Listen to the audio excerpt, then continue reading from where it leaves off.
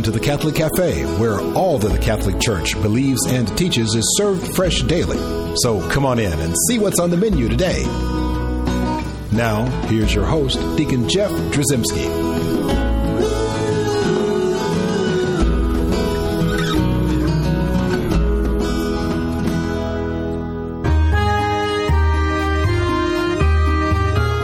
Greetings and welcome to the Catholic Cafe. I'm Deacon Jeff, sitting in the luxurious French corner booth of the Catholic Cafe. Bonjour again, Deacon That's Jeff. right. We're on pilgrimage here in Lourdes, France. Catholic Cafe loves to be here in this beautiful, beautiful part of the world, to be with our Mother Mary, but also to meet the interesting people From all around the world. And we actually have someone from Malta today, a professor from Malta. That's right. We talk about the Order of Malta. We have to tell people the Order of Malta, who sponsors this program, and helps us to bring this program to the people. And we talk about the Order of Malta. We've had many shows on the Order of Malta, but now the Malta part of that. Yeah. Right, we actually have Dane Munro here, who is a Knight of Malta from the Republic of Malta. Indeed. And welcome, indeed. Dane, to our program. Well, I'm glad to have met you here in Lourdes. We just pulled him off the street, Deacon Jeff. Literally. We're walking on the street, and all of a sudden we hear this guy talking about the siege of Malta and this great military battle, and we start talking about the Crusades, and it's like, well, we've never done a show on that. That's right. This sounds like an interesting little conversation we could have here in the cafe. Well, because I think there's a lot of misperception about the Crusades. And Dane, that's one of the things I think our listeners want to know about. What caused the Crusades? And what time period in history did this start? Even so, right, before we even do that, I think we should step back for a second and just look at the big picture and say, I think a lot of people walk around with the perception, they've bought into a modern sort of ideology that the Crusades are evil, bad things, and a lot of Catholics or Christians. Even Catholics will walk around thinking that this is our black eye. This is the thing that the Catholics did. That we're kind of ashamed of this, and we want to move past it. And there were been recent times that very important people in our government or even in our church might have made comments that make us think that we should be ashamed of the Crusades, right? And I thought, well, that's interesting. And so we have Dane here, and so we having a conversation about what is the reality of the Crusades? And maybe we should start with, talking about Rome and what happened with the Romans and how that sort of set all this stuff in motion. Sure. Well, you just mentioned a black eye. Yeah. Well, that is good. How did you get this black eye? Somebody gave it to you, and then you gave somebody a black eye back. So that is, in fact, the quintessential thing of the Crusade. The Christians from Europe started fighting back to take back what was taken from them. Who took it from them, though? Well, there was this interesting development in the world. In what time period? We're talking about like 1,000 years ago? Well, let's go back to this crucial year in the Roman period, so 476. The Roman central authority falls asunder. This is destroyed by various which incursions. Had been the influence of that. All that area was under that influence for so many years. Exactly, and the whole Mediterranean was the Mare Nostrum, our sea, and which was mainly Catholic from Morocco to Baghdad. So it was all Catholic, yeah? Not all, but mainly Christian. Very influential. Variety of religions, but relatively peaceful. Early Christianity did not go to the sword. It just spread because it had so many advantages over the old Roman religions. Position of the women, of the slaves, etc. So when this Roman Empire, this central authority falls apart, there are many governors who suddenly are a kind of a king of a kingdom. Right, because you've got all this land. With governors, and they start fighting about authority. This is my governorate, and my land, this is my little kingdom. And my little kingdom, and start fighting with others. And Europe is then a bit of, falls victim to infighting. But that stabilizes. It unites, because then, of course, things happen. From the 6th century onwards, we have the new religion of Muhammad, the Muslims, coming out of the desert and conquering those lands from Baghdad to Morocco, which were originally Christian. They also capture Spain, they capture Sicily, they capture Malta. And Europe, of course, is under fire. From the north, you have the Norsemen. From the east, you got the Huns. And from the south, you got the Muslims. And Malta, Sicily, Spain, Europe, they have to defend themselves in one way or the other. And Europe, as I understand it, reunites under Christianity. And then they think it's time, more or less, to take back what was taken from them. Now, that was only possible also by the development of chivalry. There's the idea of knight in shining armor, etc., etc. The romantic and this period. is the Knights of Malta. We're starting to see the development of chivalry and. Well, what is a knight? What is a knight? Well, of course, the Romans had cavalry, and of course that continued to be a formidable weapon on the battlefield. In the many little wars in the European fragmentation, so to speak, the knights became very valuable. You had then you had the nobility, you had the clerics, and you had the people who worked. The knights became a separate class. Right. A fighting class. A fighting class, and they got their own little status. And it became, first it was not hereditary, it was just everybody could become a knight with the money.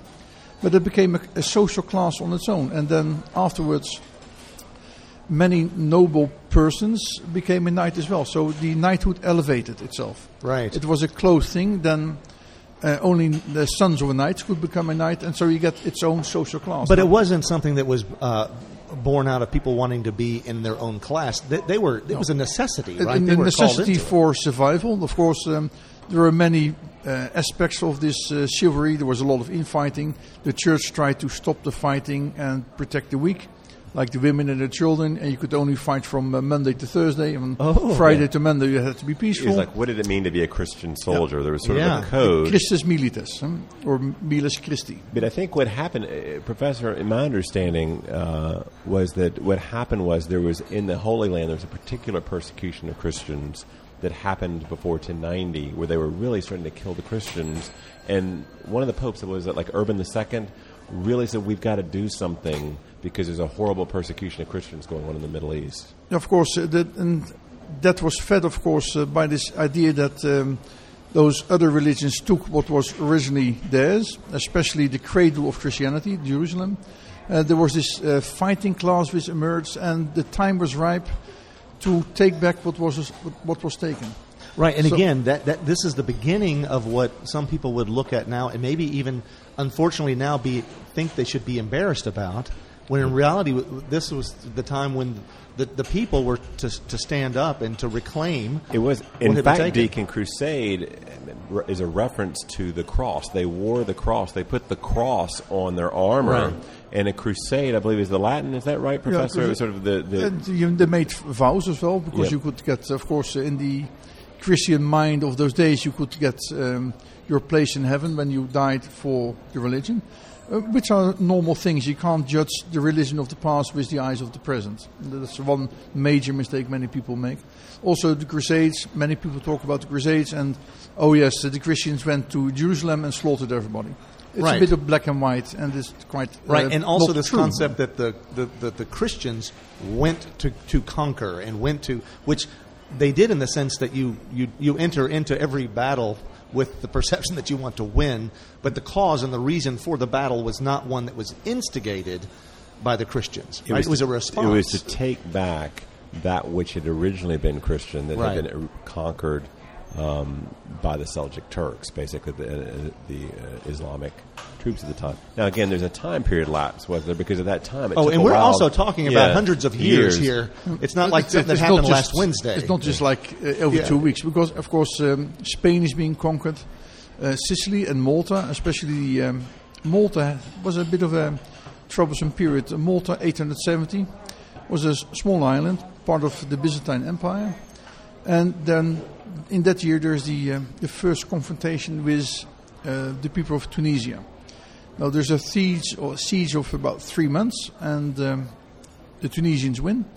And then the Maltese, as punishment for trying to defend themselves, we can read in the writings of a certain Al-Himyari, who was the chronicler of the Bay of Tunis, that all the Maltese men were beheaded and all the women and children were taken away in slavery. Oh, that's awful. And they enslaved a lot, didn't they, Professor? I mean, there were a lot of Christian slaves at the time being captured and made slaves. Of course. If you take a look at the population of Malta, somewhere between 13 and 20,000 people were just simply taken away from the island, just like that. Destroying families and heritage tradition for many, many, many centuries. Of course, it is also the same Al-Himyari writes that all the treasures of Malta were taken to Tunis and the whole island was laid waste.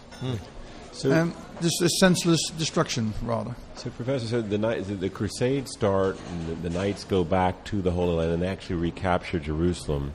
The Knights of Malta, at that time they were called the Knights of St. John? Is that... let's go back a bit further in time, because we need a bit of a sprint. We have this, what is called the Reconquista. The Spanish start fighting back. Then the Normans take Sicily, free Malta. And when Malta is free, they send all the Christian slaves home. Okay. Mm-hmm. Then, of course, that you get this idea of fighting back. Now, if we look at Jerusalem, that was in the past divided in 4 quarters. You had the Armenian quarter, the East Christian quarter, the Arabic quarter, and the Latin Christian quarter.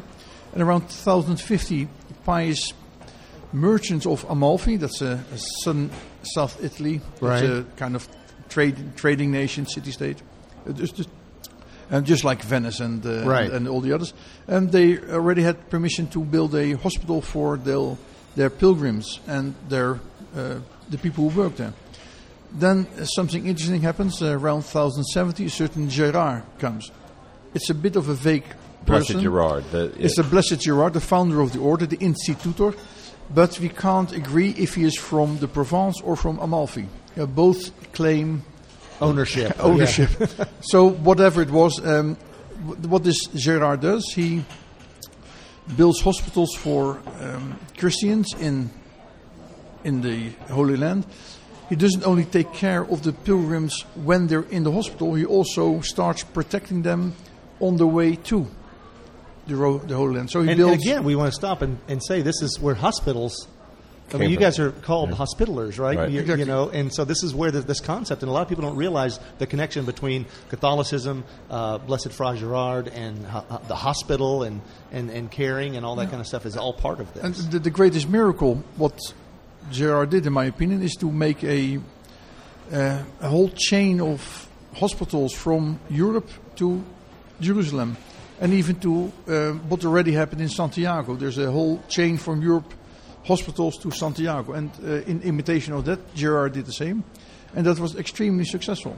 Oh, wonderful. I'll tell you what, we're going to take a break real quick because our 12-minute segment here, we just kind of zoomed right through history with several hundred years of history, and we'll have several more hundred years to talk about. Before we do that, I want to remind folks at home we got a great website, www.thecatholiccafe.com. Also, love to hear from you. Send me an email to deaconjeff@thecatholiccafe.com. And with that, we will be right back.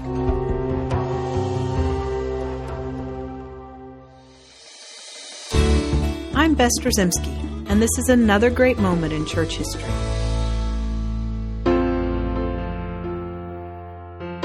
As Jesus and the 2 thieves hung upon their crosses, Roman soldiers came to break the legs of the crucified to hasten death, as nightfall was approaching. When they came to Jesus, however, they found that he was already dead. The Gospel of John tells us in chapter 19, "But one of the soldiers pierced his side with a spear, and at once there came out blood and water. He who saw it has borne witness. His testimony is true, and he knows that he tells the truth, that you also may believe." John does not name the soldier who pierced the side of Christ, but Catholic tradition has known him to be St. Longinus, and many stories surrounding St. Longinus, bordering on legend, have survived over the centuries.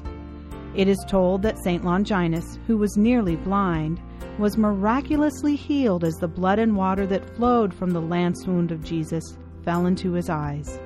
This caused him to exclaim, "Indeed, this was the Son of God," as recorded in the Gospel of Mark. It is said that St. Longinus was so moved by the events of Christ's crucifixion and his own healing that he converted to Christianity on the spot. The story continues that St. Longinus then withdrew from military service, spent time receiving instruction from the apostles, and lived the remainder of his life a holy man in the region of Cappadocia, now modern Turkey. Legend has it he was imprisoned for his Christian faith, and his teeth and tongue were removed so that he could not proclaim the gospel to his fellow prisoners. But miraculously, and much to the amazement of those who imprisoned him, he was still able to speak the truths of the faith in a clear, fearless voice. He was eventually beheaded, and his relics now rest in San Agostino, the Church of St. Augustine in Rome. The relic of the Holy Lance that pierced the side of the crucified Lord can be found in one of the 4 great pillars that rise above the main altar in the Basilica of St. Peter. Whether or not the events put forth regarding St. Longinus happened exactly as tradition tells us is unsure. But what can be said with surety is that any man who stood at the foot of the cross of Christ and witnessed the death of the Son of God and the Savior of the world would be a changed man. He could never be the same again. I'm Bess Strzemski, and this is another great moment in church history.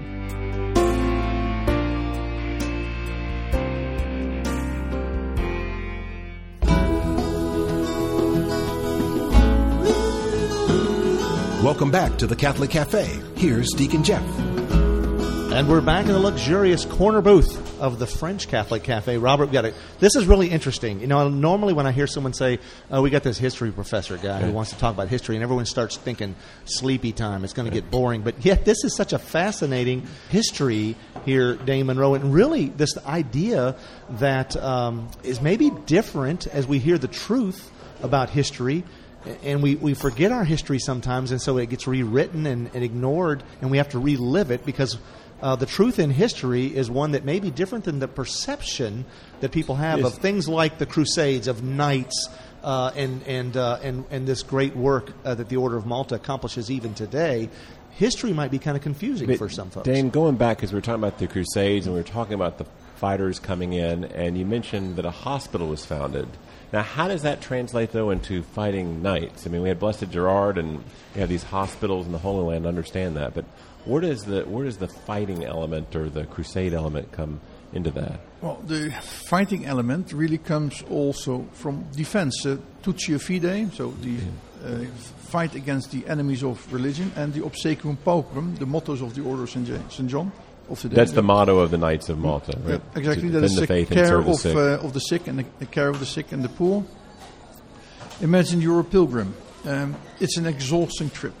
And your last legs, you're in a group of people, and you're landed in Jaffa from a ship, and you start walking to Jerusalem. And, highwaymen, in this case, of course, people from the Arabic local population in those areas, and they see you coming from far because there's a bit of a dust cloud and there are lots of miserable people, and that's an easy target because they all had some money to donate for their pilgrimage to the Holy Land. So they were an easy target, a soft target. So very often they were murdered, and if I may say, raped, slaughtered, beaten up, robbed. Right, horrible things. The whole assortment of stupidity, basically. Yeah. Because in the end, the Muslim rulers realized that a protected pilgrim is a pilgrim who brings money, because it's simply trade. Because they all need bed and breakfast, you all need lodging, they all need a souvenir. Right. That's big business. But in the past, they just simply did not understand it. They just thought, oh, they're Christians, we're going to get them. Right. That is one of the reasons why the Brothers of the Order, and of course the first hospital was under the rule of the Benedictines. Now the Benedictines is a rule for lay brothers within a close community. They are looking inwards, while the knights of the brothers of the hospital looked outwards, and they were in a strange country, a stranger in a strange land. So they adapted the rule, and also they start actively protecting the pilgrims on the way to the hospital. Now later on, of course, because of the Crusades, the order militarizes. But they never left the core reason of being, building hospitals. They never left this. Right. So in great contrast to the Templars, who were fighters and bankers and did not care about hospitals. So there was a different kettle of fish. The German knights, the Teutonic knights, had also an element of hospitality in them. Of course, to cut a long story short, the order develops and develops and develops and gets bigger and bigger. But these are all, but just so we understand, these are all groups of knights that came to the Holy Land to take back the Holy Land, which had originally been Christian? Well, not exactly in the time of Gerard. They were lay brothers after 1096. Yeah. So the hospital starts under Gerard 1070. 26 years later, when you look back, it's nothing, but 26 years is a long period in a person's life. So then you get the Crusades coming in. And the Crusades, the people, they come and they go. But what the Order of St. John, the later Order of St. John does, is becoming a standing army. Because the Crusaders, and of course there were a lot of bad people among the Crusaders. That's right. And that's true even today. Even in a church of mercy and love and forgiveness and peace, there can be some bad folks that are mingling in there. Of course, there's the element of greed is apparently so strong that it goes to the cost of everything else human. And we have seen it lately with economic and financial crisis. Yes. There are a few people who just can do, and they just do it, and they don't care about the rest. So this is true all during this development of all this time. It's true since we became ex-chimpanzees. Right. but the truth, the fact of the matter is, though, that in essence that this was a response to a takeover of an area that was Christian. Exactly. It was a response like we're going to get back that most holy part of Christianity, Jerusalem, the birthplace of our Lord. Right. So again, and in the footstep of our Lord. Right. And while I know that that economics and finances and people might think, kind of like when people think we go to war to conquer a country and to take its resources, this was to retrieve a spiritual gem. Right, the birthplace of our Lord and where the early church developed, and it's your origins. Yeah. So you need to be careful with your origins. You need to protect it, cultivate it, and do something. And so the Crusades were really a response to that, rather than this idea that we were marching across these lands to conquer and to bring death to other religions and whatnot. Really, it was to reclaim and to exactly. It was not a fight against Islam. It was a fight to get back what was theirs. Yes. What was perceived to be theirs. Right. And there is, of course, a bit of a problem, because if people have been living there for 100 years or longer, then now that's you have their a claim. Tradition. Yeah. You have a claim. Isn't that the same problem, Dane, we see today? How we see in history, always the same problem. Where even in the Middle East today, different people claiming, "Oh, that's my land." Well, it's interesting. You go to Jerusalem, right, and you see like this is this quarter, this sector, this is this, and you have all these great world religions who lay claim and are there, still today in this verse. Sort of interesting little cacophony, this little grouping of folks, which still speaks to that these multiple histories now intertwined. Yeah, Jerusalem is a kind of microcosmos. Yeah. Now, how many crusades were there? I mean, there were 4 main crusades, but to do justice to history, the first one was the most genuine one. What do you mean by that? Well, that is the original motivation, getting back what was yours. Right. For God and Fatherland, God wills it, Deus volt, that's what Urban said. And it was bought in it was a winning narrative. In other words, the first crusade, Urban II, the Pope, really preached that, said we need to do something because the Christians were being murdered in the Holy Land at that particular time. And that was the first, God wills that we need to go and to do that. Yeah, right. Well, and of course, there were, fearless knights and involved, and so they were fighting for a cause, not just because they were just angry people that wanted to go and fight. No, anger, I don't think there was any anger. Right. There was a lot of motivation, piety, because the Knights of St. John have shown you can be pious while you're still a soldier. Because one day they would take care of the weak and wounded, and next day, if necessary, they girded the sword and went for it. Dane, we should probably take a moment. We're getting towards the end of our little talk here. Very brief. Again, hundreds and hundreds of years that we're condensing into just a few minutes here, but what is the lesson to be learned in terms of like forgetting history? Right? You teach about history, you talk about history.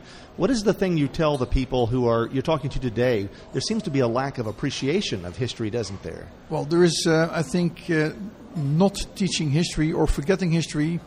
You're going to pay dearly for this because people do not have a solid background of their past. So, if you don't know your past, you can't know your future. Yeah. If it's only all political correct and according to lobbyists and other things, that leads us nowhere. Because then the real motivation is blurred because you get hidden agendas. Right. Why is it not possible to call a spade a spade? Yeah. That would be very enlightening.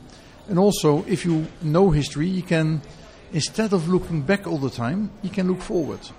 And That's you make progress. Because don't the people that sort of forget history end up, they tend to relive it, And right, over and over again, all the over pains. and over, of course, because they are not stopping to think. And of course, it's also in the interest of politicians, I would say, or very important organizations or mighty organizations, to have the history written to their body, not to what is true, people but tend to rewrite history, to don't their they? corporate image or whatever. And people buy into it because they forgot how to be critical. Yeah, well, I was going to say, why do people just accept these things, which are really, if you look at them at the face of them, they're wild claims. They're falsehoods. A lot of time, what we're taught about history. Why do people accept because that? they're easy political jargons. If you're on the left side, it's easy to just claim the Crusades as crazy Christian murderers. If you're on the ultra-right side, you will blame the other religions. Right. But there is a objective way. Right. Absolutely. This has been very educational for me, and I know that all our listeners appreciate just taking this little nugget, which expands over many, many hundreds of years, and yet to see just the development of this, and that really out of all this is maybe a perception that needs to be reawakened in our modern times. Well, I do agree that history is an important thing. Unfortunately, and I know this from my own youth, the history teachers were so boring. Yeah. They knew a lot, but they couldn't deliver. So I think one of the educational things for educational programs for historians is know how to deliver. Well, Dane Munro, we really appreciate you taking the time to sort of educate us on just the history of the order, but also the development of the Crusades and knighthood and all these things. Very eye-opening. Thank you very much for taking the time to be with us. Well, it was great. Thank you very much. Let's pray to Our Lady and ask for her intercession. In the name of the Father, and the Son, and the Holy Spirit. Amen. Hail Mary, full of grace, the Lord is with thee. Blessed art thou among women, and blessed is the fruit of thy womb, Jesus. Holy Mary, Mother of God, pray for us sinners, now and at the hour of our death. Amen. In the name of the Father, and the Son, and the Holy Spirit. Amen. Thanks for listening to the Catholic Cafe. If you'd like to contact Deacon Jeff, send an email to deaconjeff@thecatholiccafe.com. The Catholic Cafe is brought to you by the Order of Malta Federal Association and is broadcast with ecclesial permission from J. Terry Stive, Bishop of Memphis in Tennessee. Join us again at the Catholic Cafe. There's always room for one more at our table.